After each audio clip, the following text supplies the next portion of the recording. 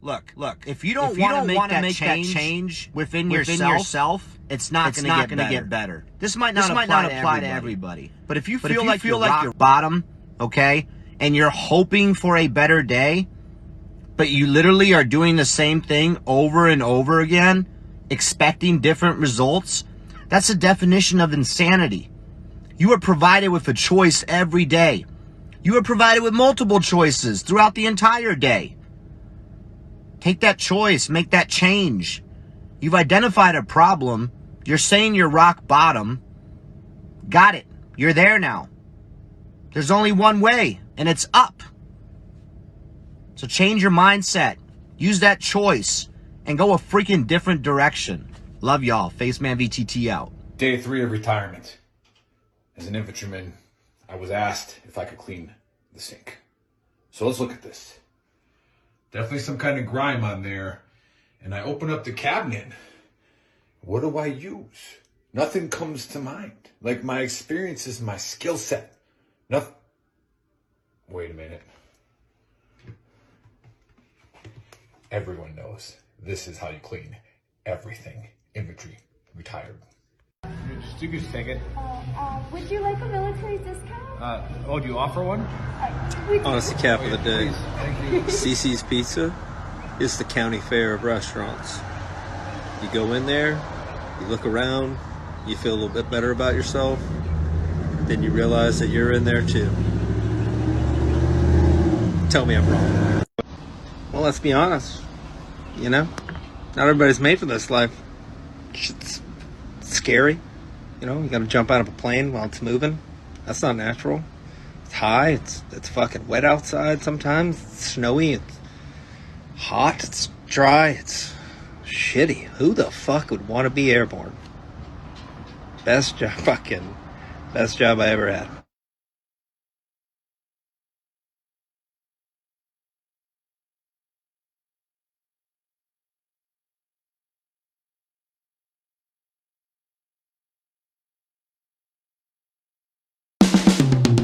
This is the Veteran Trash Talk Hour, hosted by Nick, Dave, and Buddy. Real warriors making fun of other real warriors. Try to not get triggered.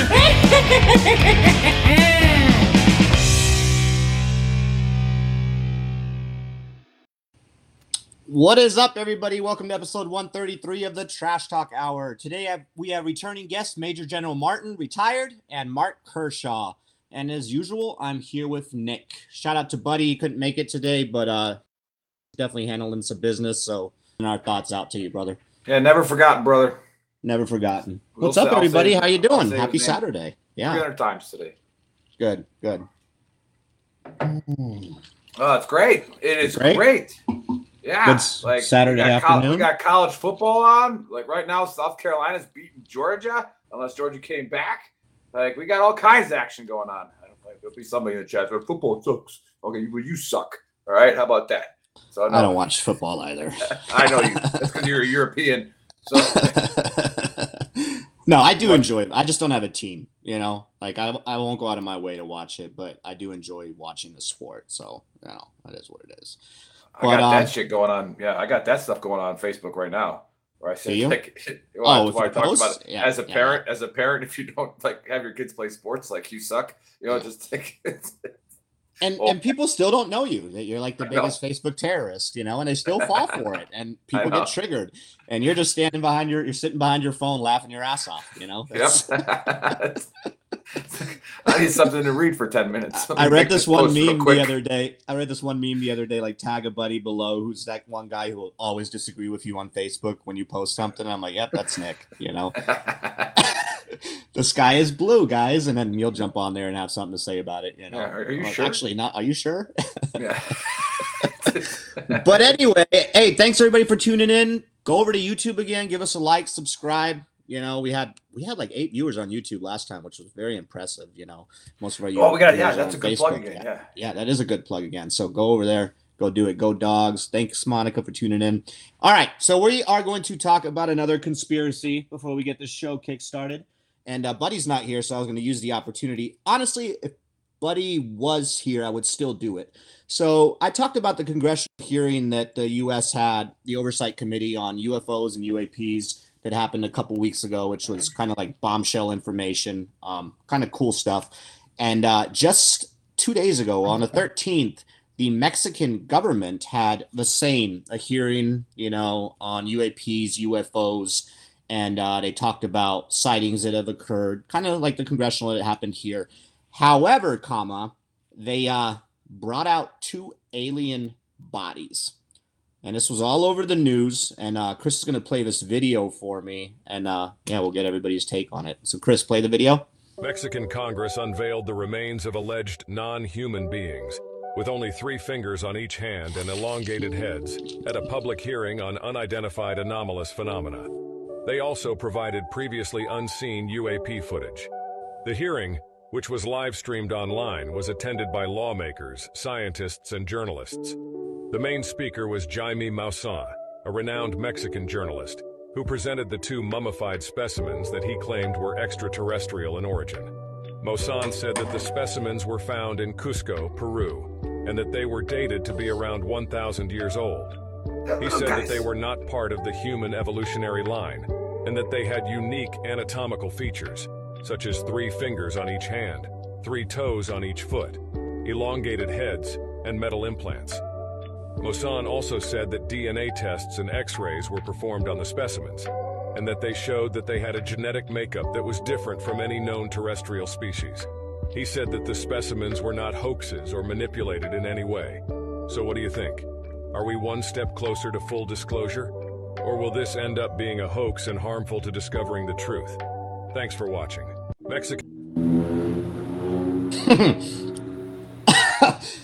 I don't know, man. I'm a UFO, UAP buff. I've been, talking to Nick about this in the guard tower back in Samara. We just had a conversation about that barracks talk. I've always been into the UAP, UFO phenomena. I can't get behind this. Now, it was presented in front of Congress, like in Mexico, and the guy who presented it was some high-ranking officer in the military, Mexican military. So I don't know, man. I think it was a hoax, but then why present that? The UFO UAP thing is really big in America right now. It's big in Europe. There's so much information right now, and for Mexico to come out like that and just show 2 bodies, I don't know. I'm not behind this one. I don't buy it. I don't know. General Martin, you're a very smart individual. Maybe you can give us some insight. Maybe you got some connections. What do you think's going on over there? I really have no idea. Lots of times people, they want to believe in these things, and maybe they've seen something, and maybe they have something that they think is evidence, and they get it talked about. So I'm happy for people who, get happy talking about this stuff, but I don't really see it. You don't buy it? No. Okay, fair enough. Fair assessment. All right, Mark, what's your take? I mean, is the question, do I believe in that shit or do I believe in aliens itself? Yeah, specifically. You believe in those aliens? Yeah, if you believe in UFOs, UAPs, absolutely. I think I saw a statistic the other day. It was 60 or 70% of Americans actually believe in UAPs now and UFOs because it's just undeniable. There's a lot of stuff in the skies that are unexplained, and with the government coming forward and saying, "Hey, we don't know what these things are," and even if they're not, a lot of people are saying they're not human because just the technology and the way these things are flying through the skies and stuff. We just don't have that technology. But this video in particular, do you think that? Got it. No. That literally looked identical to that fucking thing that was inside the head in Men in Black. So purely based upon that, yes. Identical when he opens up the face and he gives them the little thing that was on the cat collar. Nah, I can't fucking do it. No. The guy is yeah. So somebody watched Will Smith after he slapped Chris Rock and said, "I'm gonna make that out of clay," and it wasn't very good. No, I don't. But I do believe in aliens, though. I think just logically, we're probably not the only species in this universe or whatever you want to call it. Well, so. I mean, vast universe, absolutely. Yeah. And then NASA just did their thing that they're formally investigating it all.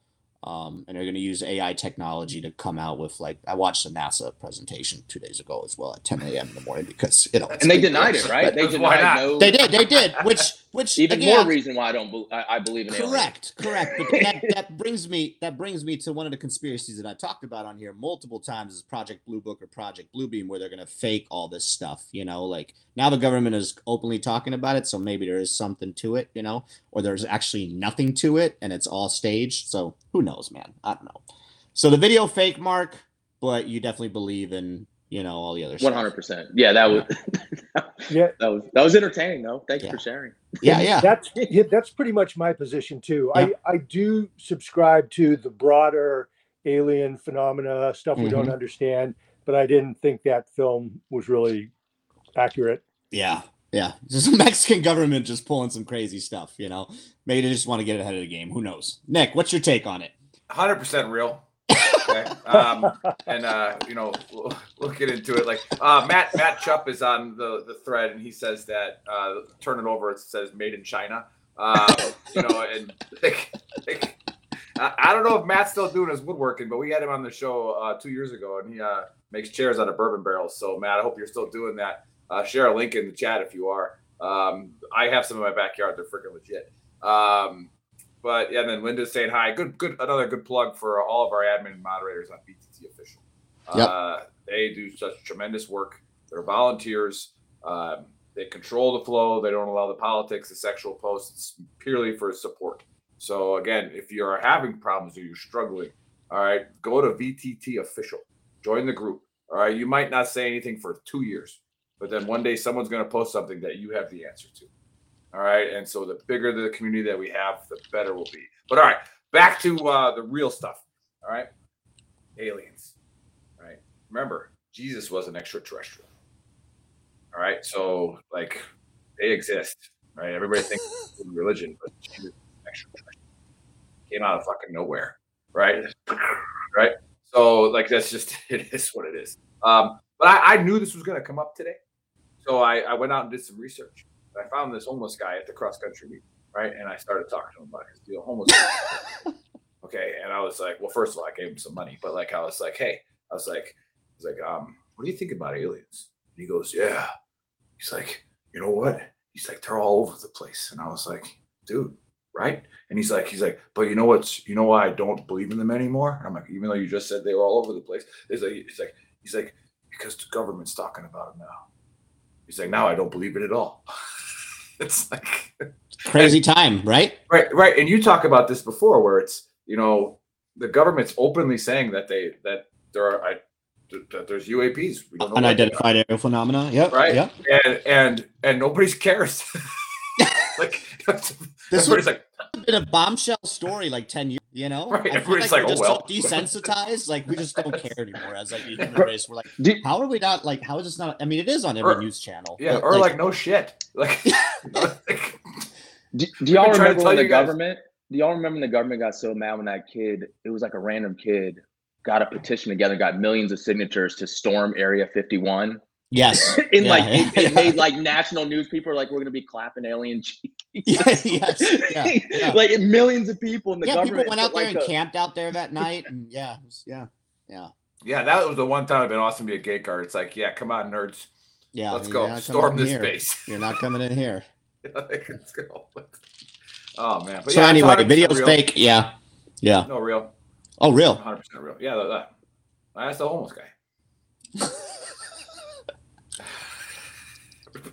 Everybody knows that. Fair enough. Okay. Good take. But normally this is where we transition to the most important part of the show, and that's me talking.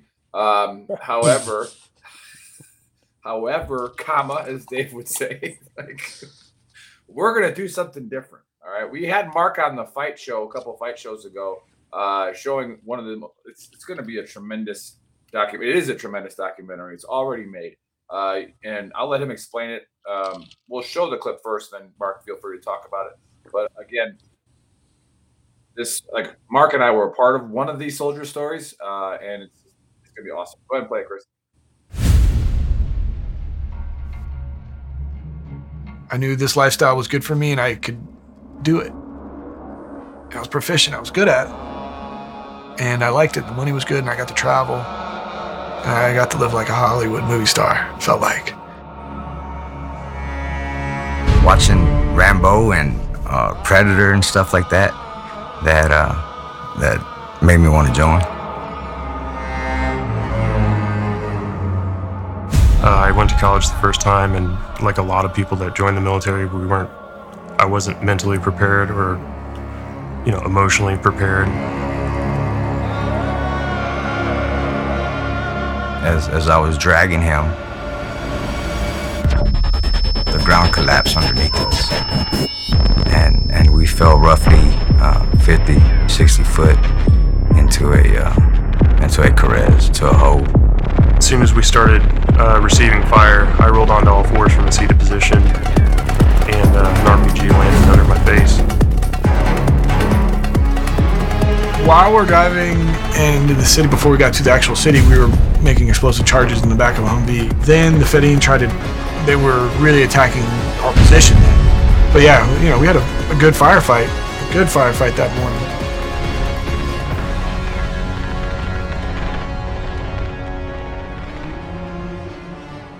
Ancient tribes, their warriors, they came home to different settings.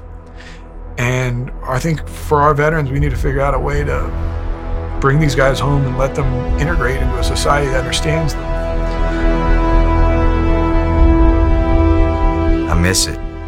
I miss every portion of it. All the good, all the bad. I miss looking at my buddies, and we're all in pain, but we smile and we nod, and we know that he's in pain with me. And he knows that I'll do everything and anything possible for him, and he would do the same for me.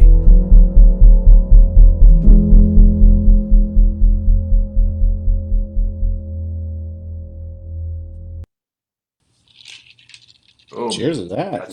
Cheers to that. That's awesome. All right, Mark, the floor is yours. Yeah, no, thank you. That's 2 years. 2 years in the making. We're finally done doing private showings, and really why that happened or why I even did that. I mean, that was all my money, pretty much all my savings that went into doing that, and then taking it on, producing it, making sure I had all the right uniforms, because us vets like to really take apart the accuracy of the uniforms and things like that. I did that because I was tired of losing guys, man. The whole reason of tribal is an idea that Sebastian Younger talks about in his book Tribe. Is when we're overseas and we're in the military, everything's like a community-based sense of practice. I'm pulling security for Dave. Nick is pulling security for me. Cooks are making food for everyone. It's never for oneself. It's for the greater good of the community. And then when you get out, you think you're going to have this false sense of reality that it's like that, and it's not, right? It's who you voting for. Are you red or you blue? What bathroom are you going into? What are your pronouns? Or when you go out and try to have a drink, people want something from you. They're exchanging business cards. They want something from you. And it really, society isn't like that. So I started talking about it around PTSD and feeling that lost sense of purpose, identity, and community. And then it kind of branched out into like a societal issue, right? Of just how do modern warriors fit into modern day society, or what is the true cost of war, right? We've been at war for 20 years. What is the true cost of it? It's not just, the 8 guys I've lost to suicide, right? But their families. And I just got tired of it, man. So I wanted to do something about it, and I wanted something to be a force multiplier, because I can't be everywhere. I still think I'm Sergeant Kershaw. I still think I'm somebody that kind of wears everyone's issues on my shoulders. So it kind of kills me every time it happens. So I'm hoping that this can kind of be a message to vets hey, it's okay not to be okay, and get help. That's why I picked those 3 warriors. They don't know each other. There's a Marine, there's a guy from 10th Mountain, and then Omar, who was in the 82nd. They don't know each other. The only thing that you can see is that they share a common, I would say, experience once they get out. They all feel this way. So I'm hoping that it'll let vets know it's okay not to be okay and get help. And then also the allies and the people that are trying to understand things, or they'll realize and be like, hey, that's why Mark doesn't want to go to happy hours, right? That's why he's a little bit quieter. Maybe he just does his work and goes home. Maybe that's why he's isolated. He's a nice guy, but why doesn't he just drink in front of us or something like that, right? Which I was accustomed to, right? My manager used to get mad at me because I never went to happy hours, because I feel like a square peg in a round hole. I don't feel like I'm a part of their society or their tribe. So our first viewing already happened August 12th. We had over 150 people there, and the response was awesome. We actually, I think, saved one guy, came up and admitted something to me, and then the allies were saying, how can we help? I didn't realize most veterans feel this type of way. So I think it hits the nail on the head, and I'm hoping that this can just be a message. But that's basically it. Oh, that's awesome, Mark. Yeah, hats off, man. And that's coming. Is that like that's a whole documentary that's coming out then, or like a? Yeah. So a big news is I actually just signed a distribution deal. If anyone's ever dealt with like films, oh nice. It's a big chaotic, predatory industry. I'm just gonna be honest with it, right? Like that you can't go directly to Netflix or Prime, right? You need a middleman that completely takes advantage. But it is what it is. We found a really good place that doesn't do that, and hopefully we will be on streaming soon. But the idea of these private viewings is getting community feedback and getting excitement around it, and getting people not only in the theaters and feeling it. We have a panel afterwards that Nick's going to be a part of, and then they go to the Veteran Whiskey Bar Rebellion, and then you can talk about it. So it gets people excited about it. It gets people that don't understand veterans able to connect with them on a personal level and understand them. So that's my vision, man. We'll see if it works. So far, it's at least we helped one guy, and that's enough. But stay the course, man. That's phenomenal. I love it. Yeah. Correct. Stay the course. And your next one, which I'll be there, is October 7th in Arlington, correct? Yep. Arlington Cinema Draft House, October 7th. Tickets are free, so if anyone's in the area and wants to go, it's filling up, but we have plenty of tickets left. And if you want to go, just let us know. Yeah, super excited. Super excited. And this kind of goes into, we've talked about this on the show 100 times, but it's, I remember when we had John Troxel on the show and the old crazy SEAC, right? And, he was like, they were asking me, what are you going to do when you get out? You're going to be range control, right? You're going to go work at the PX, and he's like, I'm going to go be a CEO of a company. Like, I'm going to go do this. Like, because the old adage that, an NCO when he retires just has to go do range control, or work a gut truck for the ranges, and it's like no, you literally just said, I'm going to make a movie. And guess what, everybody watching? He did it. Yeah. All right. Yeah. He put off his butt and he did it. All right. And that goes for anybody. It goes for me, it goes for Gregg Martin, goes for Dave. Like, here's the worst idea is when you're sitting there just thinking about not acting. All right. It just becomes lost. Right. Go act on it. Go make it happen. All right. Unless it's like murdering something. Don't do that. But you might want to leave that one sitting there. But no, hey, congrats, Mark. Can't wait to see it. What are your guys' takes on the video? Anybody? Mark, congratulations. I can imagine Appreciate how much you. work it is and creativity and all that. So really well done. I look forward to watching it. Thank you. Appreciate that, sir. Oh, we got a YouTube comment every day Saturday. U.S. Marine Corps veteran. What's going on? All with the crayon marks. What's going on, brother? Hey, again, everybody watching right now, go on our YouTube and then press subscribe. All right, we don't pay any attention to YouTube. We're shadow banned on it. Like, the only one that shows is our West Point football talk show that we have, because I hashtag West Point and that doesn't get shadow banned. So, go ahead and throw all that out. Speaking of the West Point shirt, good segue into it. But okay. We have another awesome thing to promote that, those of you who've been fans of the show for the years that we've been doing it now, General Martin was on the show about, a year ago? Yeah, I think so. Yeah, about a year ago. What a show, too. Yeah. That was a great show. And I'm sure he'll get into it again a little bit for those of you, because we have a much bigger following now than we did when you were on last time.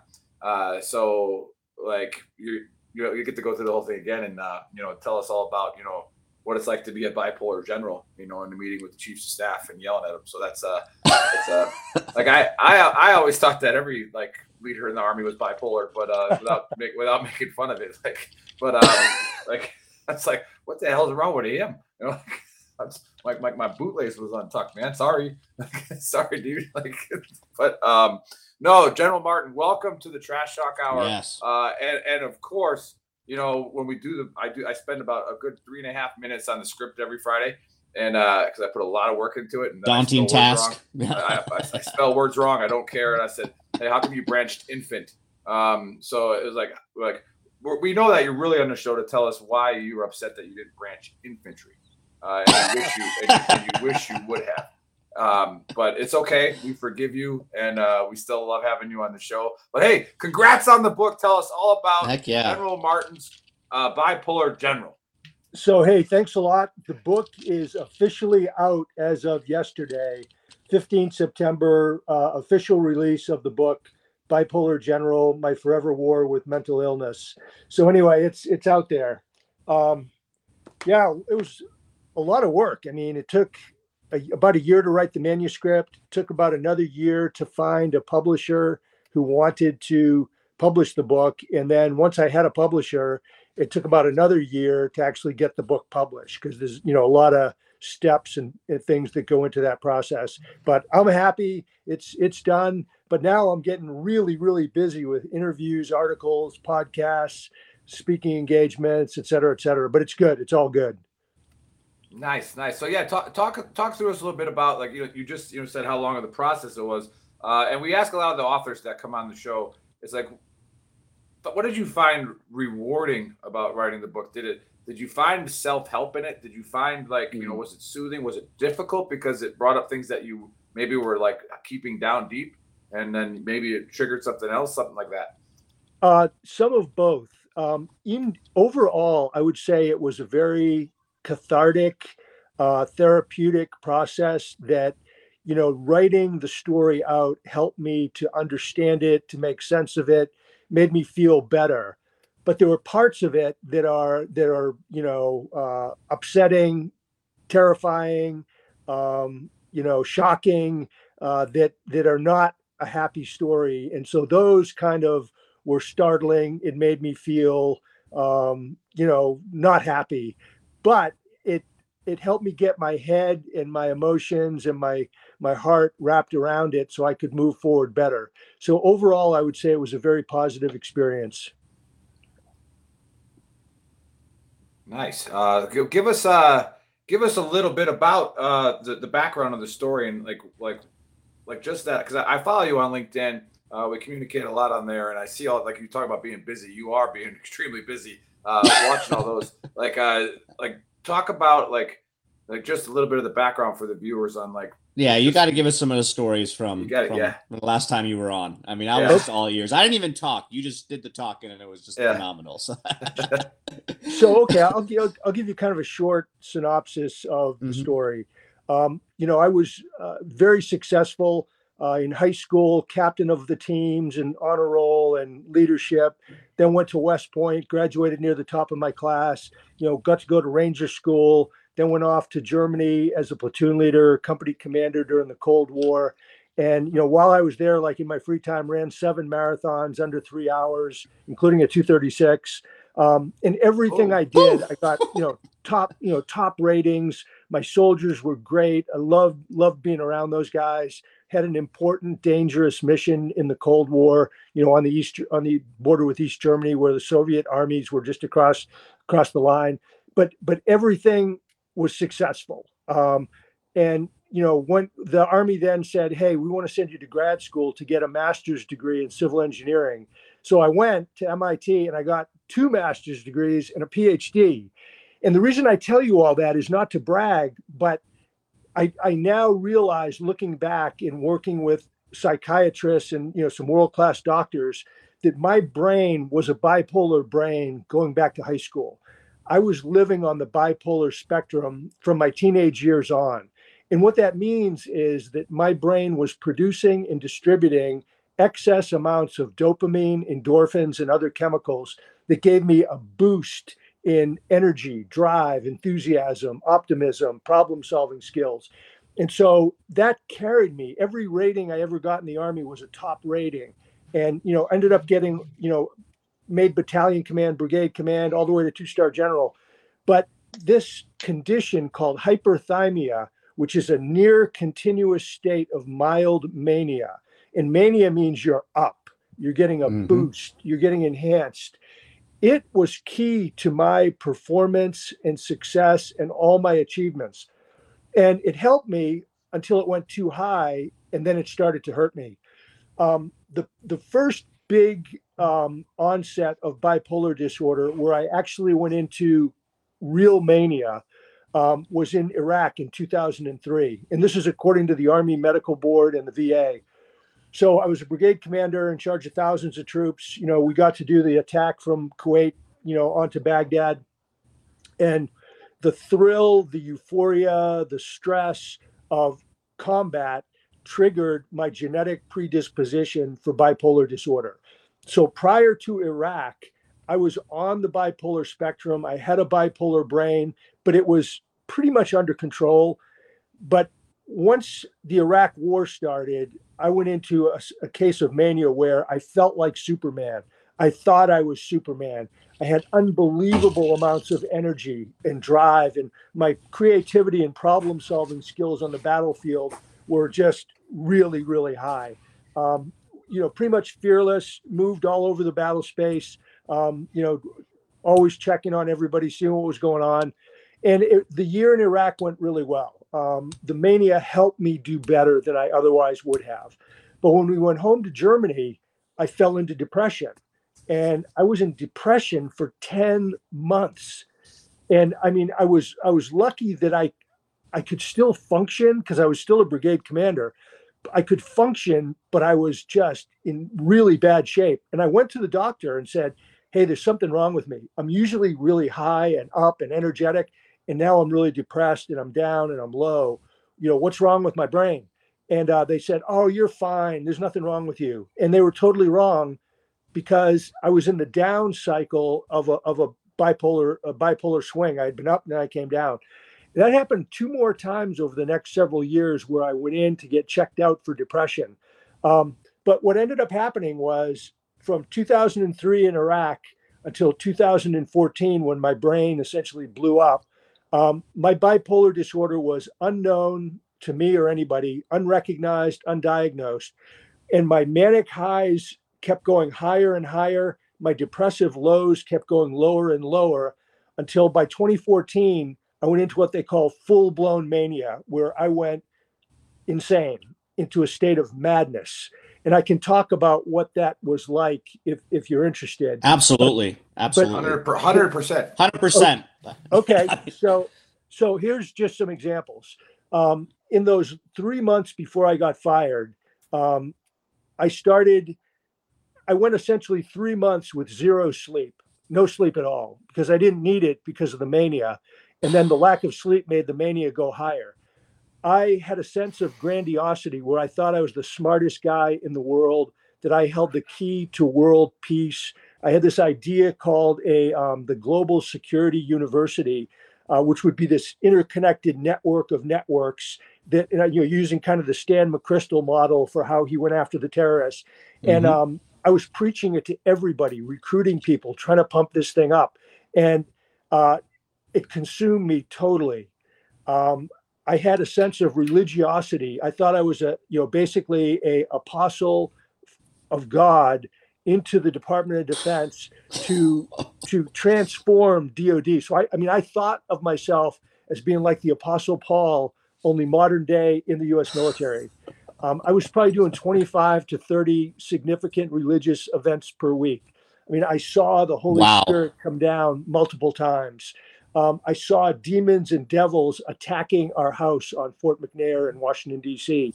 I put Bibles and crosses in the windows and doors to repel the demons. And I would see them like fly in and they'd see the Bible and they would like do a U-turn and fly away. It was intense religiosity, praying and memorizing Bible verses all the time. I lost track of time. I would forget meetings and appointments. I would be if I was in a meeting, it might run for 2 hours, because I lost track of time. I would talk endlessly with pressured speech, faster and faster. And people couldn't keep up with me because I was speaking so fast. I had a flight of ideas where I would get so many good ideas rapid fire in my brain. Nobody could possibly keep up with it. I was reckless, taking chances. I was right on the edge of being violent with people and, hurting people. And I was really fortunate that, kind of like a guardian angel or something protected me to where I never did any physical violence to anybody. But that's part of mania as well. I had hallucinations where people who were resisting the transformational change of National Defense University, I would see them, their faces would morph into rats and snakes.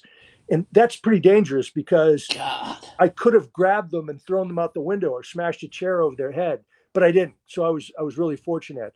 I would be in a meeting and people would, if people were pushing back on the changes or, arguing, I'd have a PTSD flashback to where I was in Iraq, so bombs going off, artillery, fire, smoke, blood, dead bodies and stuff like that. And so that would happen like in a meeting with civilians, not, again, a very unhealthy situation.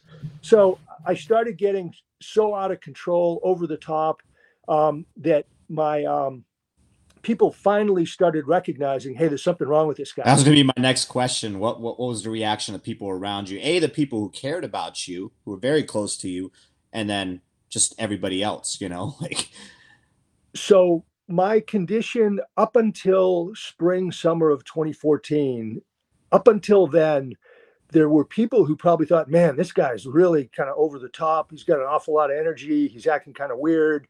But nothing bad enough that somebody would report the behavior as this guy's mentally ill. That never happened. But once I got into that stage that I just described, where I become, literally in a state of madness, they started writing anonymous letters to my chain of command. And my boss was the chairman of the Joint Chiefs of Staff, who was General Marty Dempsey at that time. So he was my boss. And I had worked for Dempsey like 4 times, and we knew each other really well. And he had picked me for the job, but he did some investigations and assessments and decided, for the good of National Defense University and for the good of Martin, we need to get him out of there. And so on a Friday afternoon, I got a call, hey, report to the chairman in the Pentagon, 10 o'clock Monday morning. And I was so high, I didn't know if I was going to get promoted or fired. And I didn't really care. And so I went It's not a laughing matter, but yeah. That's what we do. We laugh about stuff like this. It is pretty amazing. And so I report to the chairman, and I see the first person I see when the door opens is his lawyer. I said, "Oh, no promotion today. That's not a good sign." So General Dempsey, who's a wonderful guy, really great dude, and he comes across the room. He gives me a big hug, and he said, "Gregg, I love you like a brother. You've done an unbelievable job. I give you a grade of A+, but your time at NDU is over. You have until 5 p.m. today to resign, or I will fire you. Oof. And I'm giving you an order to go get a mental evaluation this week at Walter Reed." And he said, what are your comments and questions? So we had a nice little discussion. And I basically said, "Sir, thank you. This is great. God put me here to do great things, and now he's going to put me somewhere else to do even bigger things." And that was pretty much the end of the conversation. And then I basically went in 3 times in the next couple of weeks and got 3 separate psychiatric evaluations, and all 3 of them said, "Fit for duty, you're healthy, there's nothing wrong." Wow. And I mean, I can't tell you guys, these doctors got it so wrong. But when you went to these doctors, real quick, were you telling them everything that you were seeing, or did you go to those doctors then and tell them what they wanted to hear? How did you because I mean, obviously you telling us all this stuff, like, holy shit. Just go with this stuff. Yeah. The aftermath. So did you think like were you in there were you in there not knowing that this was a problem? So that's a great question. And here's the deal. When you're manic, when you're state of mania, I thought everything was normal. I thought seeing the demons flying and the Holy Spirit coming down, and everyday life, and the guys turning into snakes, and me being elevated up off the ground and stuff like that. I thought it was all normal, and that this idea that I was anointed from God I thought it was true. I believed I was the smartest guy in the world. I really, truly 100% believed all that. So when I would go in and talk to the doctors, I mean, you could go in, when you're manic, you're not constantly bouncing off the walls and jumping up and down. So when I would go in to see them, I would sit down and we would have a rational, intelligent conversation in which my story of why all this is happening is that the bureaucrats, the DoD civilians at NDU were resisting change. They didn't want to transform. And they're fighting back on me, and they're trying to get me fired and leave. So none of the other stuff, yeah. No, right. So that's what we talked about, and so and I mean, and then you're good to go, yeah. So they're like, hey, that makes sense to me. They suck. Yeah, they suck. Yeah. They suck. It's their fault. And so, and the other thing is, the doctors, they had a hard time dealing with a 50-something-year-old 2-star general having bipolar disorder.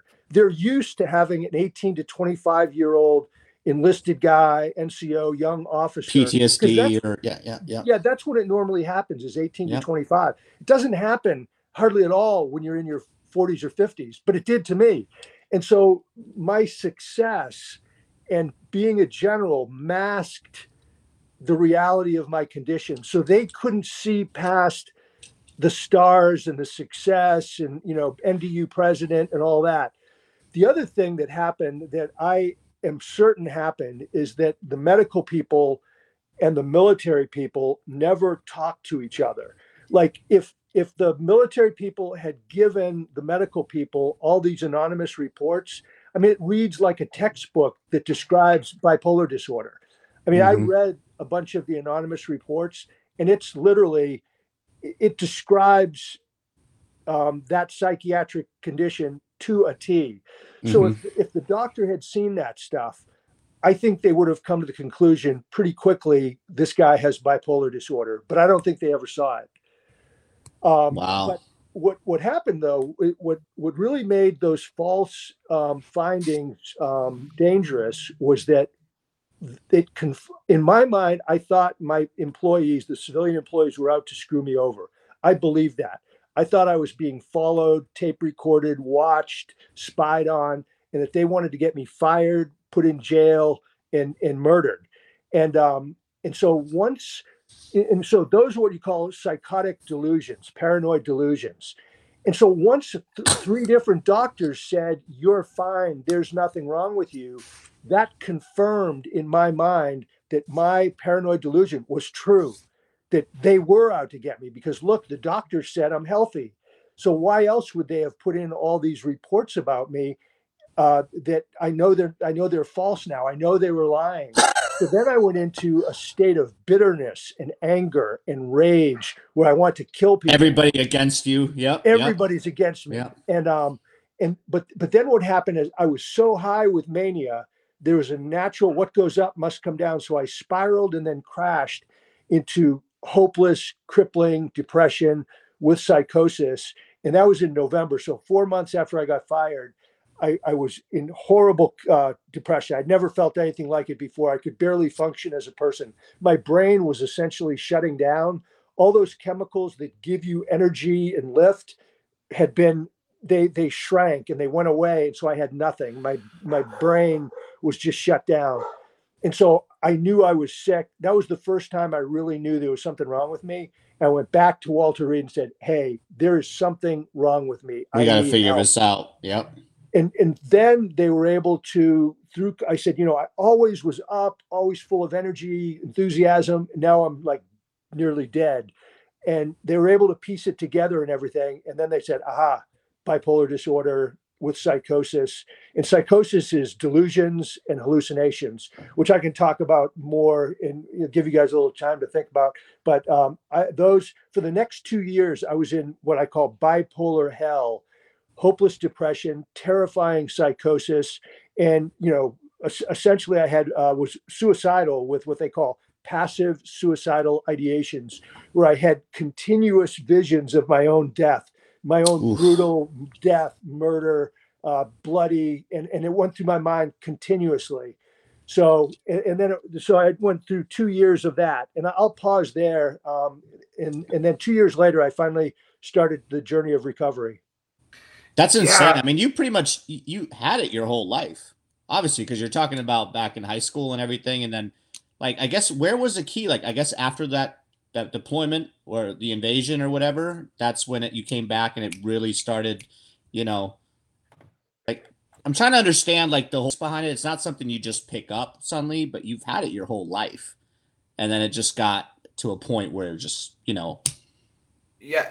And it, like, with that, Dave, if you don't mind if I jump on No, go ahead. Go ahead. Like, we use humor, at Veteran Trash Talk. And then on the support page, we have people that are more serious than Big Earl, because I'll make a joke about anything. Because that's my coping mechanism, right? I turn it into humor, and then that helps me talk about it. With that, do you ever go back now? Because you were laughing about it when you were talking about it, but do you ever go back now and look at it from the outside and say, I was wondering why my training meetings had less and less people in it every time. Because why aren't there any NCOs here? We're like, all the sergeant majors, like, I ain't fucking going to that. It's gonna be 16 hours of telling us why we're changing this shit. Like, did that reflection ever go back and be like, man, like these people, they honestly, they probably just left. Like, was there anything that you picked up on, maybe that you thought of later down the road? Yes, definitely. I mean, looking back now, the true bipolar disorder, like I said, I had a bipolar brain. I was on the bipolar spectrum, but it was very low level, and it was at such a low degree that it actually helped me. And I was going to say, it led you to success for the most part until it spiraled the other direction, but for the most part, it made you who you, as successful as you are, right? From a high school standpoint to the military. And that's what I was kind of trying to explain earlier. Yeah. Yeah, absolutely. It did. Yeah. But I've gone back and when I was in the process of writing the manuscript for this book, I went back and interviewed everybody that I served with, superiors, peers, subordinates, and I talked to as many people as I could. And I said, hey, I am bipolar, and here's when it really started in a significant way was in Iraq in 2003. Mm-hmm. And then it got worse and more significant over the next years until 2014. Did you see anything unusual? What kind of, what issues did you see? Was there anything strange? Here are some of the symptoms of bipolar disorder. Did you see any of these? And I had some pretty good discussions with people. I was going to say, you're probably surprised. It's whoa. Yeah. Yeah. A lot of the people were really surprised that had been with me in the early days of the bipolar disorder, like from 2003 to say 2006.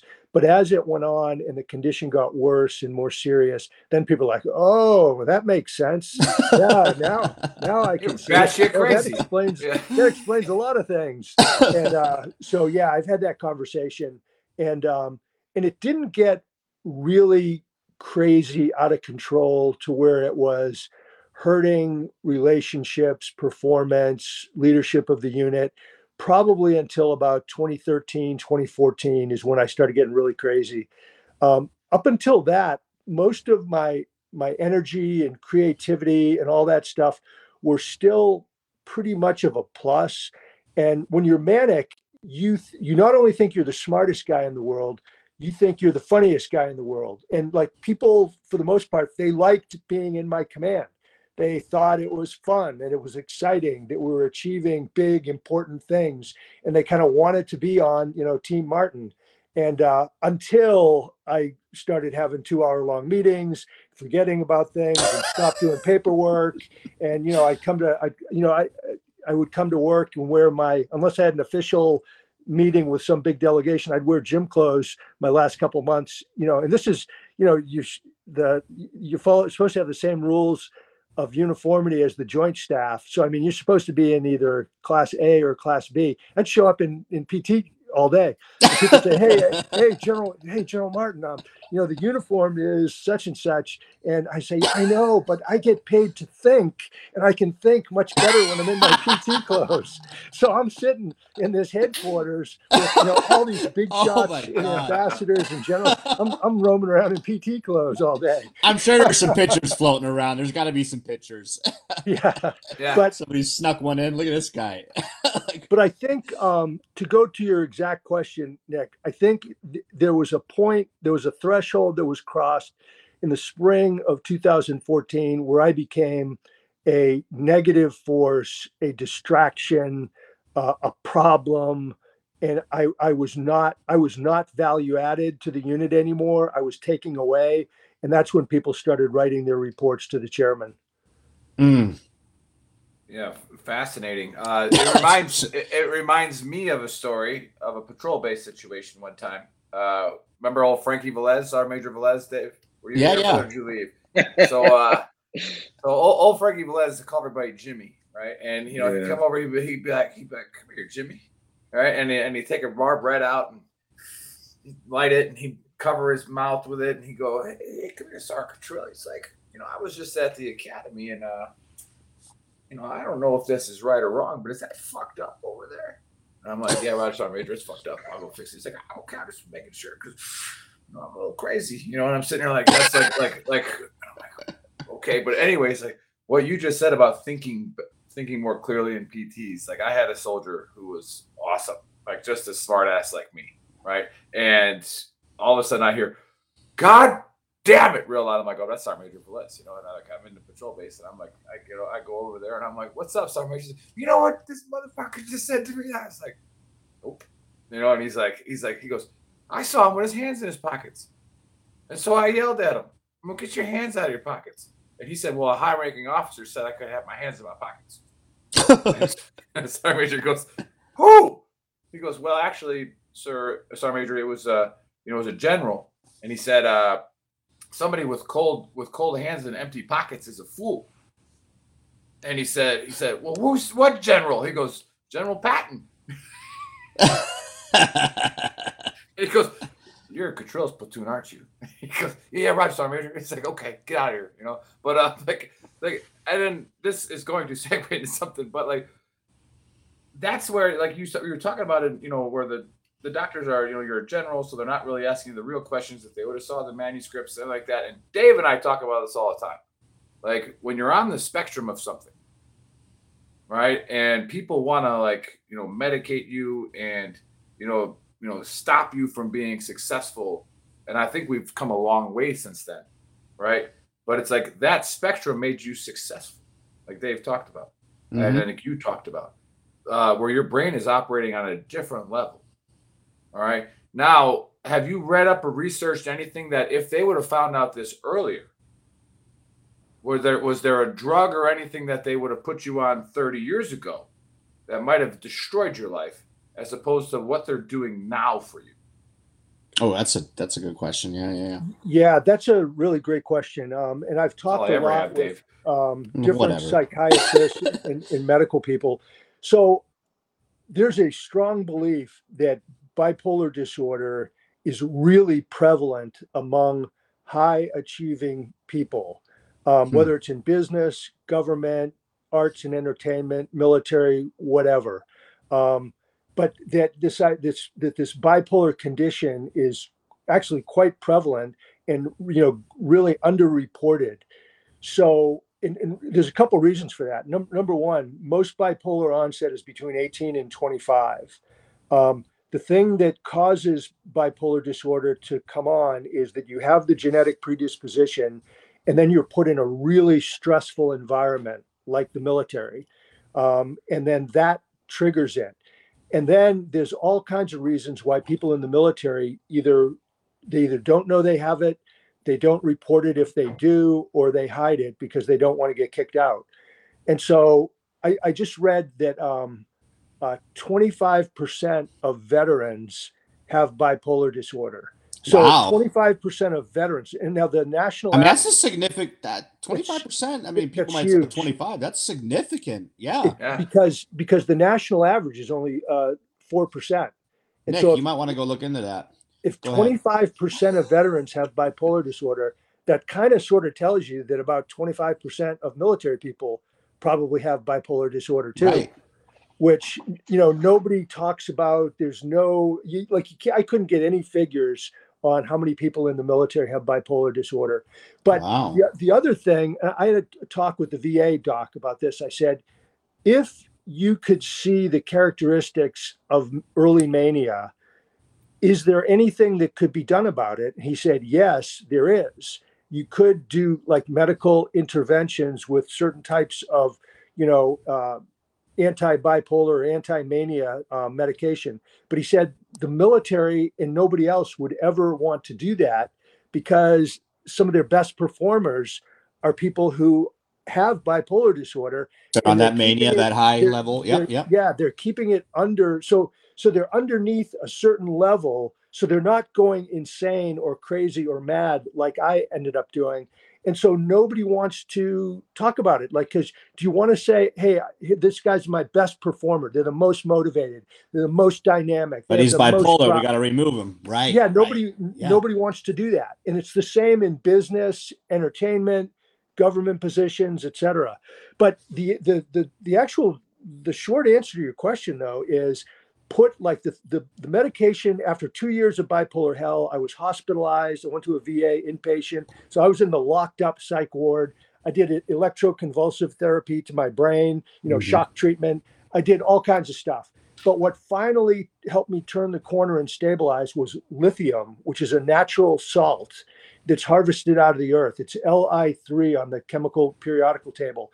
And so you could give somebody theoretically who is at a lower level of mania that you're worried is going to be going up the spectrum, and you could give them low doses of lithium. And if it works for them and it doesn't have negative effects, that could curb their movement towards real mania and real bipolar disorder. So, and they call that, the medical term is a prophylactic. And so they would give you that medicine to try to curtail that movement towards mania. But there's really no appetite to do that because there's a large part of society that says that the psychiatric community is medicalizing everything, that they think everything is a mental condition and they want to give medicine to people for every little thing. And like I said, nobody wants to disrupt a high performer. So right. Could they have done that with me? Probably, but nobody knew there was anything wrong. And they just don't do that. Right. Yeah. So those of you watching right now, especially Jeremy on the chat thread, who's going nuts, like he always does. We love you, Jeremy. Love you. Like, yeah. Don't go eating Tesla batteries. All right. If you think like you're like, but that being said, and it's fascinating because I was reading a book that had a lot of pictures, but it was talking about. You're an Army guy. You're not a Marine. Yeah, but that's another general story I love talking about with General Horner. It's like why do like Native Americans take their shoes off, their moccasins off? It's like because there's metal in your body. There's metal in the earth, and it's like so when you walk barefoot on the ground, right? Those metals center you. That's what they thought, and so it's like. When you said that, I thought about that instantly. It's like, like you said, like there's that misconception. And I am going to bring up Task Force Lahaina that we're doing right now that Ben Owen and Colonel Mann retired is doing that we'll take credit for. We started it, but they took it over and they're getting supplies to Lahaina. And they said the biggest thing that you have to stop is disinformation. And he's like, stop the disinformation of what's going on over there, like the conspiracy. And then the help will get there.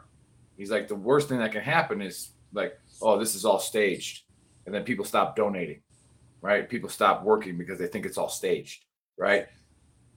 Is that kind of like what you were talking about with like there is help out there, but the conspiracy of what psychiatrists are doing it can really hurt people who need help. Yeah, it's wild. Like breaking that down, like, yeah. Go ahead. I would say yes, that's a factor. I mean, the biggest thing about to remember about mental illness, and bipolar disorder is a mental illness. It's a serious mental illness, and I had it severely. Is it can these mental illnesses can destroy your marriage, your family, your career, your finances, lead to addictions, homelessness, incarceration, death, and suicide. I mean, and it happens all the time. It's happening right now as we speak. There are people dying from these conditions. And that's the really, really bad news. The good news is if people get in and get medical help and they get evaluated and they get properly diagnosed, which for me took a long time, and it took another couple years to get the right medication. If you get the right treatment and you stick with it and you manage these chronic brain conditions, then you can live a happy, healthy, purposeful life. And so that's the really good news. But there's these things like the conspiracies that you were just talking about. There's the stigma where people think mental illness isn't real. It's just a lack of willpower or a lack of character, which is totally untrue. I mean, I know for a fact because my brain shut down, and that had nothing to do with my willpower. I couldn't function anymore because the brain chemistry shut down. And so there's lots of reasons. The stigma, though, is a big one. And what people have to remember is, bipolar disorder and other mental illness are physiologically real inside the brain, the same way diabetes or cancer or heart disease is physiologically real. And in order to deal with them, you have to get diagnosed, get the right treatment, and then manage it. And that's the same thing with mental illness. So I would say whatever it is, stigma, conspiracy, whatever, people need to move beyond that and seek professional medical help. Yeah, I think we've come a long way with that as well, especially in the DoD and the military. And I'm going to talk about a comment here in the thread because I had something very similar happen to me, so it's not crazy. Matt Chris says exactly right. I had a psychiatrist going through SRP for my 4th deployment and answered the psych survey accurately for the first time. So he was honest on us, right? That told me that she wanted to put me on medication for my PTSD/anxiety. Then she said she didn't want to take my edge away in a combat zone, right? And I remember after being rocked in 2006, I failed that whatever that new NFL test was for TBI, right? They had just introduced it. So I had failed it, like 5 of us did. Well, actually probably about 25 of us did in the company. But they put me into an office with a doctor.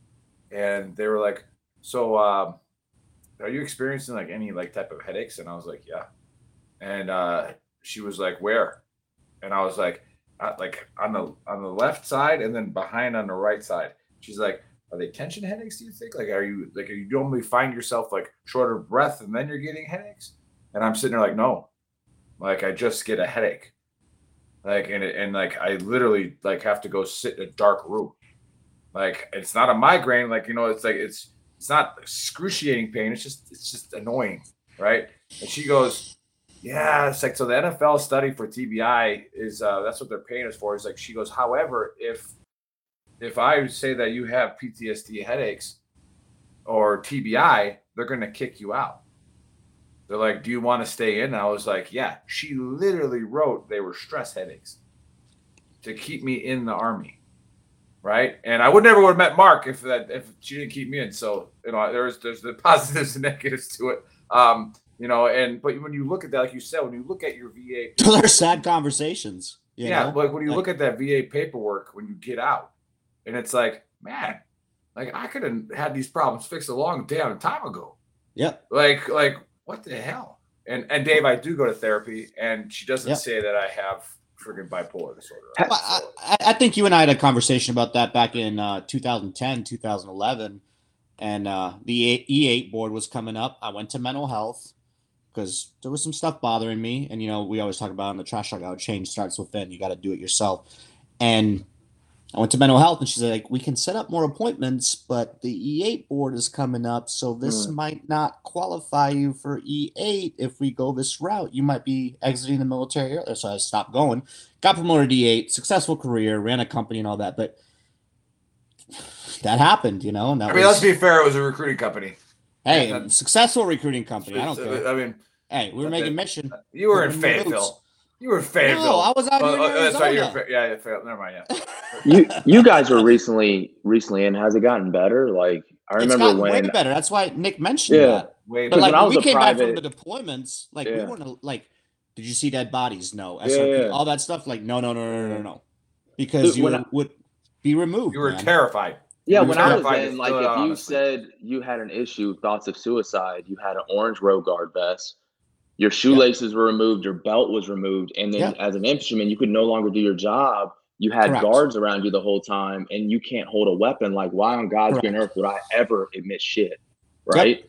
Like that, you're a pariah at that point. You know what I mean? Like, we've gotten so much I'm wondering if it's Did you have anybody suicidal? Did you have anybody suicidal in basic training? Remember that shit? Yeah. Where they're like, and then you had like 7 guys standing around their bunk at nighttime. Yeah, bunk watch. Like what kind? We've gotten so much. I mean, we've had pilots on the show. What was his name? That was, that mentioned he had some issues, but then was still able to fly. Yeah, he was the 160th guy. He has the woodworking business. We've gotten so much better. So hats off to the Army in general, military. We've gotten so much better, but our generation, no. Well, yeah, think about nightmares, no. Yeah. You think about killing people? No. Like, just no to everything. And then in retrospect, you're like, I should have probably answered yes to 50% of those questions. Yeah. And then it has an effect when you get out, though, because like that's you still identify as like a veteran, right? And you still have those standards and SOPs, right? So like that's why I think we lose a lot, because they just don't want to admit it. You ever notice like no one admits anything until you admit it yourself to them? Correct. You know, a lot of people wait till the very end too for for you soldiers that are watching something tragic to happen. Yeah. And like, oh man, this turned into a great like spin-off for people watching, right? Yeah. Like you have to go get help. Go take care of yourself. You have to, because the Army's going to be gone. Like Buddy always says, the Army's a mistress. Like you are going to be old and can't physically perform anymore. She's going to grab the newest young buck, and then you're done. And then you're done. Yeah, you're done. Whether with family, without family, like you're done. You're gonna get your DD-214. They're gonna ring the bell, and that's it. Yeah. So take care of yourself. We'll bring up John Troxel again when he talked about seeking mental health treatment as the SEAC. He said that I had to. It's like the most nervous walk I ever had was about 15 feet from General Mathis's office. Yep. Sec Def, and he's like, I had knocked on the door and said, "Boss, I gotta take a couple weeks off." And it's like Mattis looked up at him and said, "Yeah, I think you do." And he's like, "Come back. I need you." He's like, "Go get the help you need and come back."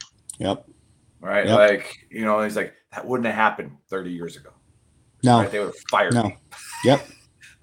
So yeah, we spun off and kind of took it away from General Martin here. But I think it all ties into everything. Well, I know it does. Linda was saying she was on Amazon looking for your book and she can't find it. So where do they go get your book? Go to first off, the easiest is go to Amazon, Bipolar General, Gregg Martin, and it should pop right up. But another route is to go to my website, www.bipolargeneral.com. And when you go to that site, the landing page has got Amazon, Barnes and Noble, the Navy Institute Press. It's got a bunch of different presses that you could order. Like if you can't get it from Amazon, go to Barnes and Noble or go to the Navy Institute Press. All right, perfect. Uh-oh, look out. Gloria Hampton's on here. She's definitely a cat. She's definitely a bot. Time to block that user. Hi, how are you doing? Let's be friends. Linda says, perfect, thanks. So she'll be ordering that book. Yeah. Phenomenal, man. Yeah, Chris just put the link in the thread. This is just great. And I tell your story, because when we had you on, we were still active duty. Dave and I were, and so was Buddy. Buddy hadn't retired yet either. And that's right. Buddy was still in too. Yeah. So like I was, going around, using your story at the Sergeant Major's Academy. I was like, hey, you got to go get looked at. Yeah. Like, it's okay. And then I was talking about when you were yelling in the meeting with the Joint Chiefs of Staff. And I asked you, what do what do 4-star generals do when a 2-star general starts yelling? You know, and it's like here. I'm correct me if I'm wrong here, but it was like they kind of just do this. They kind of just turn around. Like, okay, okay. Is that? Oh, and then Jason Wheeler, you old bastards, what's up, dude? So yeah, Jason Wheeler was a phenomenal NCO. Yes, 100%. Yeah, I mean we surpassed you, but it's okay. Like, yeah, he got out. He was a quitter. Yeah, you laid the groundwork for us. Hey, no, this mental health discussion is just amazing. Yeah. The I can other listen thing to you talk for hours. It's just phenomenal, like what you went through last time. You need to hit on that real quick because I got a kick out of you. Talked about riding your bicycle through, or your mountain bike, I think it was, or some bike through DC, just wearing like shorts, or you got to a stage where it was just like fucking insane. And I just always remember that little story or that little piece of it. Yeah. So that was when I was in full-blown mania shortly before I got fired. I used to I couldn't sleep for like 3 months. And so I would just at night, I'd get up and go outside and, walk around DC or, do whatever. And I liked riding my mountain bike. So I'd go out the gate at Fort McNair and drive into town where the, Capitol Hill is. And so I'd go up around the Congress and I'd go bombing down the hill as fast as I could, paddling as fast as possible. And I would, on multiple occasions, I would hallucinate that I lifted up off the ground on my bike and I was flying around like E.T. looking at the monuments, and then I could look down and see myself pedaling away, and I was up above flying. And so, I mean, that's called a hallucination. I mean, I saw it, I felt it, I believed it was real. That's a new conspiracy. What if people pay good money for that kind of shit? But that's called acid. And then people would say, well, you had to have known you weren't really flying. No, I didn't know I wasn't really flying. I really thought I was flying. And that's what a hallucination psychosis is you believe and hear and see things that to be true that are not true. And so in my mind, that was really happening. So yeah, that was pretty. I remember that story from last time. Yeah, it was really nice. It was really nice. The other thing I'll just say though is after I was in the psych ward in the VA, I came out. I still couldn't break the depression. My wife called my doctor and said, "Hey, you got to give him something stronger." That's when we made the move to lithium. So I had been depressed and psychotic for 2 straight years, and within 3 days of taking lithium, my depression lifted, psychosis vanished. That was 7 years ago. We moved to Florida for the warmth, the sunshine, the brightness. And I basically rebuilt my life, rebuilt my marriage because things were pretty bruised and battered. But I've really put a whole new life together. And, I decided I am going to tell my bipolar story. My mission is I'm going to share my story to help stop the stigma and save lives. And so that's what I'm doing. I mean, a book, about 25 published articles, probably about 100 talks, interviews, podcasts, and but none better than this. You might be on that high again, right? Yeah, that's right. You're doing all this stuff. I was know. going to ask you, what does that look like right now? I mean, obviously the medication you think is, but obviously you're still super successful. You're getting after it. Do you question yourself and you're like, oh shit, I'm doing all these things again, like amazing, I'm performing, and like what's going to happen a year from now? I'm not saying that's going to occur, but does that ever go through your mind? Yes, you hit the biggest danger that's out there for me. That is the big danger, is that I'm getting back, that if I start getting back into my quote unquote high success, high energy mode, I could kick back into mania. There's a couple of things about that. Number one, the lithium, what it does is it creates a roof so that when my brain wants to go up into mania, it bumps into the roof. It can't go too high. And if it wants to go into depression, it hits a floor. So the medicine really helps me a lot. And then, I've got a psychiatrist and a psychotherapist that I work with, keep in touch with. But then you have to have battle buddies. Like my wife, she keeps an eye on me. If I'm doing too much or I'm going too fast or I'm starting to get revved up too much, she's like, hey, take a chill pill. But it's hard for me to slow down.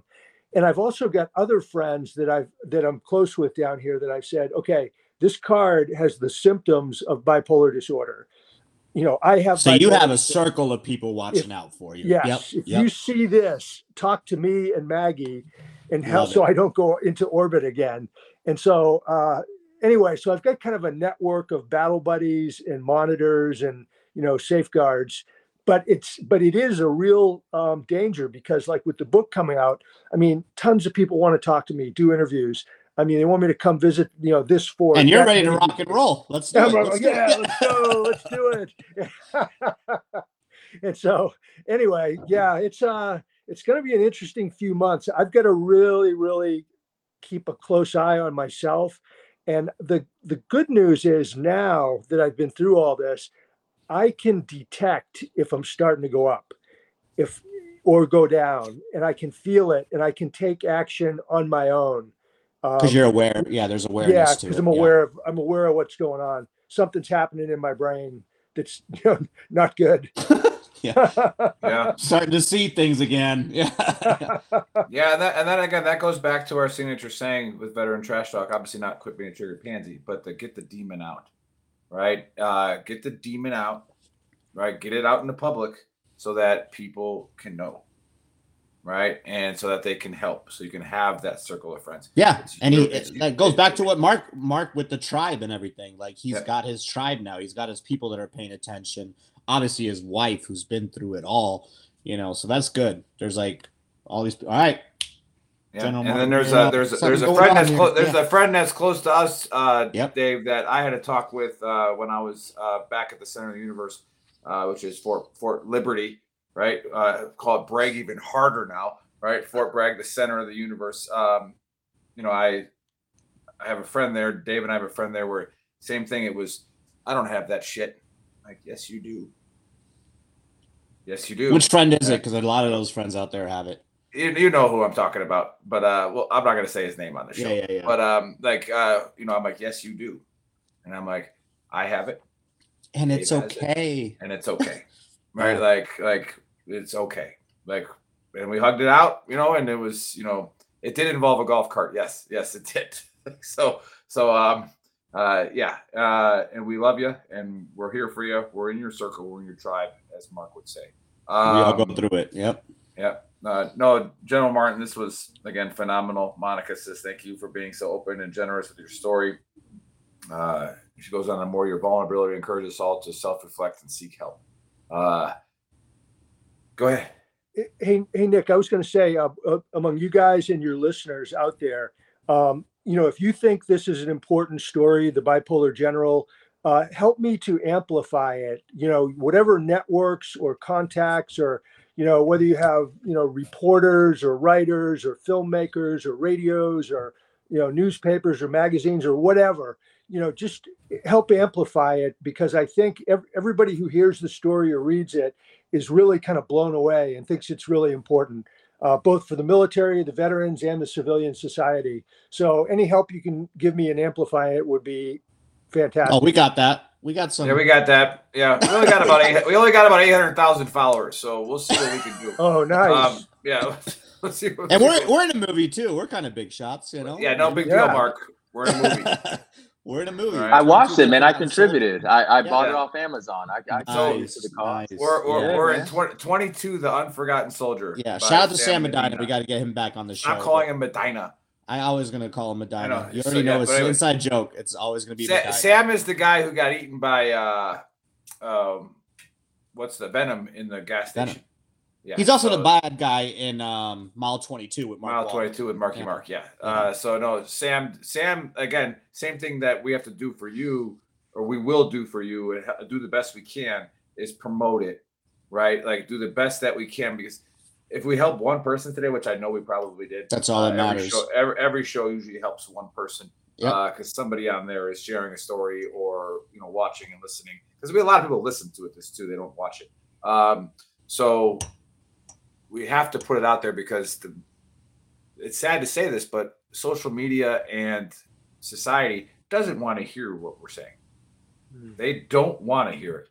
And part of that, and again, there's never one thing. The Big Earl always talks about this, like The Rock says, and talks in the third person, is,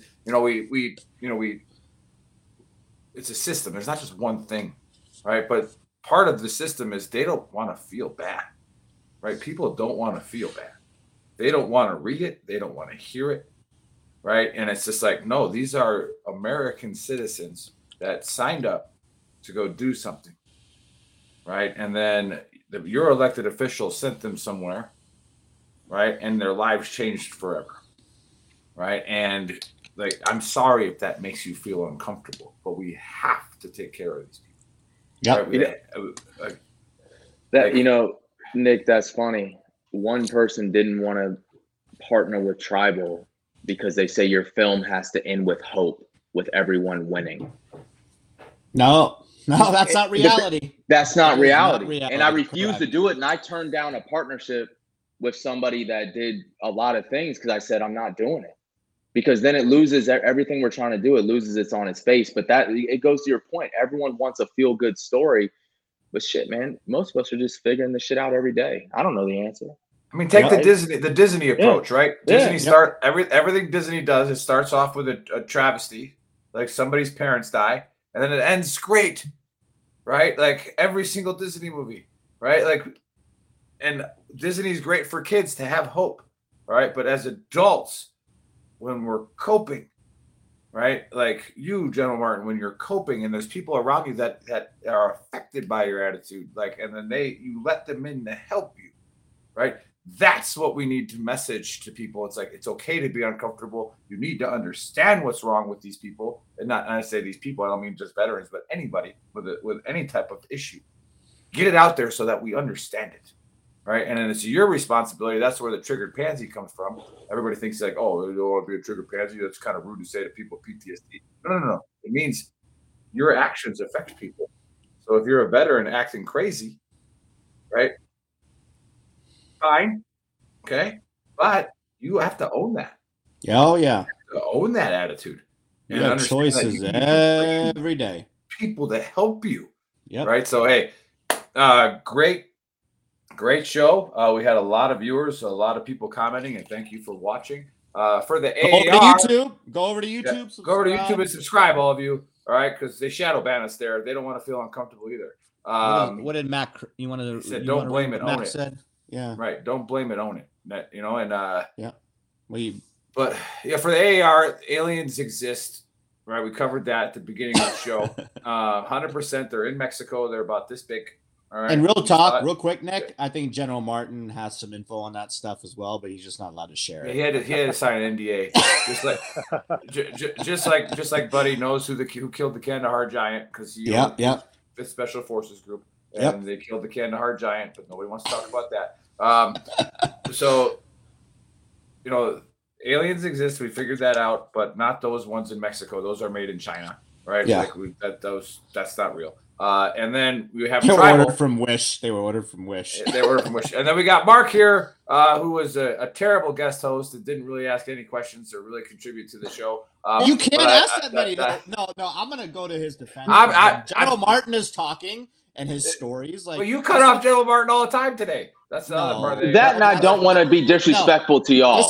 This is y'all's show. Like 100 episodes Don't get all triggered. Don't get all triggered. Just my AAR, Dave. Triggered, dude. Just my AAR, Dave. Yeah. Shut up. When he at ease, parade rest. No. When he came on last time, Nick, we even mentioned it. We just sat back and we listened, and it was just fucking phenomenal. Well, I'll let you get back to your AAR, but that's why. I believe I contributed to this conversation. No, you did. You 100%. I was gonna get to that because like a Disney you are important. Like a Disney movie. Can I add? You can kiss my pink Irish ass. Yeah. So I'm like in a Disney movie. I'm gonna tear you down and build you back up. Thank you.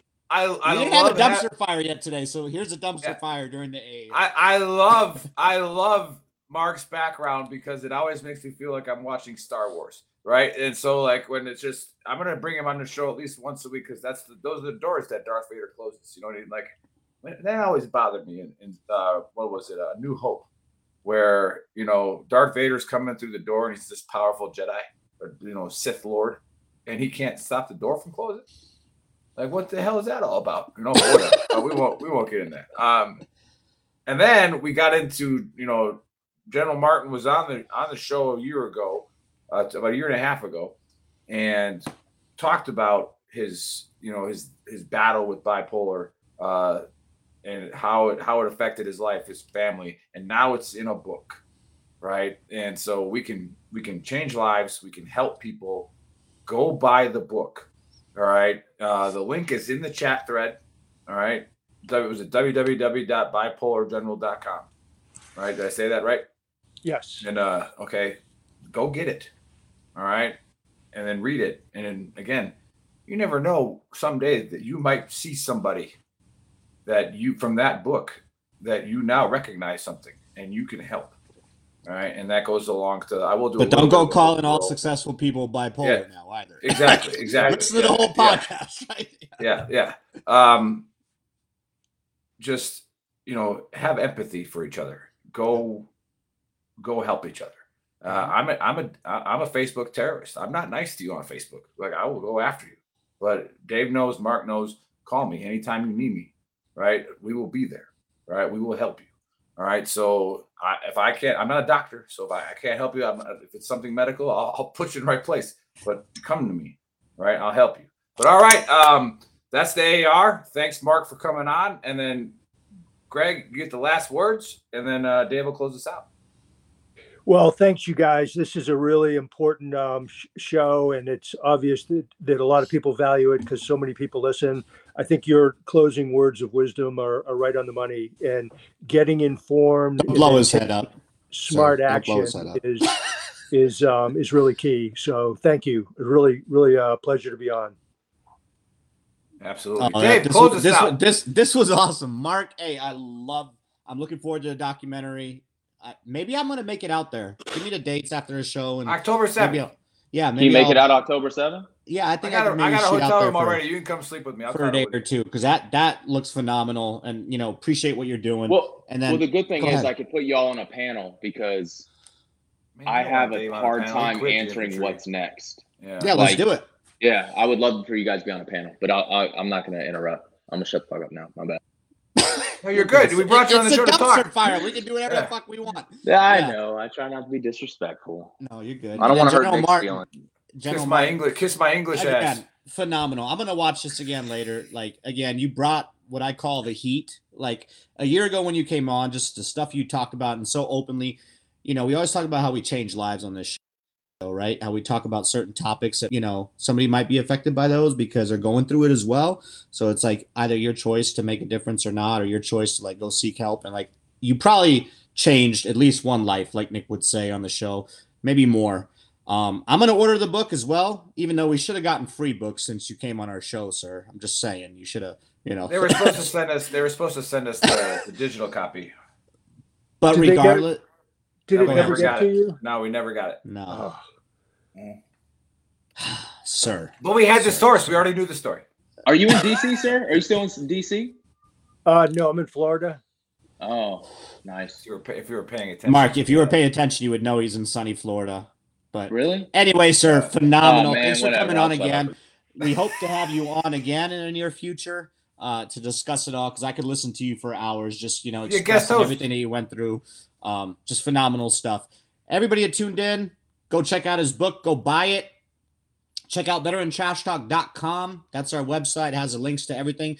Go buy some of our merch. Today I'm wearing Just the Tip. Okay. Little bullet right there. Nick, what are you wearing? 556. I'm wearing our original. The original. Yeah. The dumpster fire. Go buy some of our merch. Support the cause. Go on to YouTube. This worked last time. We got 20 more subscribers on YouTube. Go there, smash that like button, hit subscribe, and we love you guys. And buy the book. I already said that, Nick. Maybe I didn't. Buy the book. Love you guys, and we'll catch you next Saturday. No, the conspiracy idea. The conspiracy idea. Oh, we're going to talk about that real quick. I even put it in the chat. Yes. All right, guys. That's why I'm the boss. All right, everybody listen up. I'm running out of conspiracies. I'm only talking about UAPs, aliens, all this good stuff.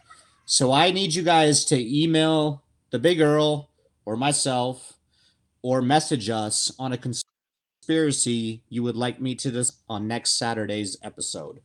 Or so anything you can come up with. But give me at least 4 days in advance, because usually I look up these conspiracies on a Thursday or on a Friday. And we're drunk. And we're drunk 1 day before the show. So look up a conspiracy, send it to me, and I will discuss it on Saturday's episode, and then we'll all go over it and be good to go. Anyway, we'll catch you guys next Saturday. Peace.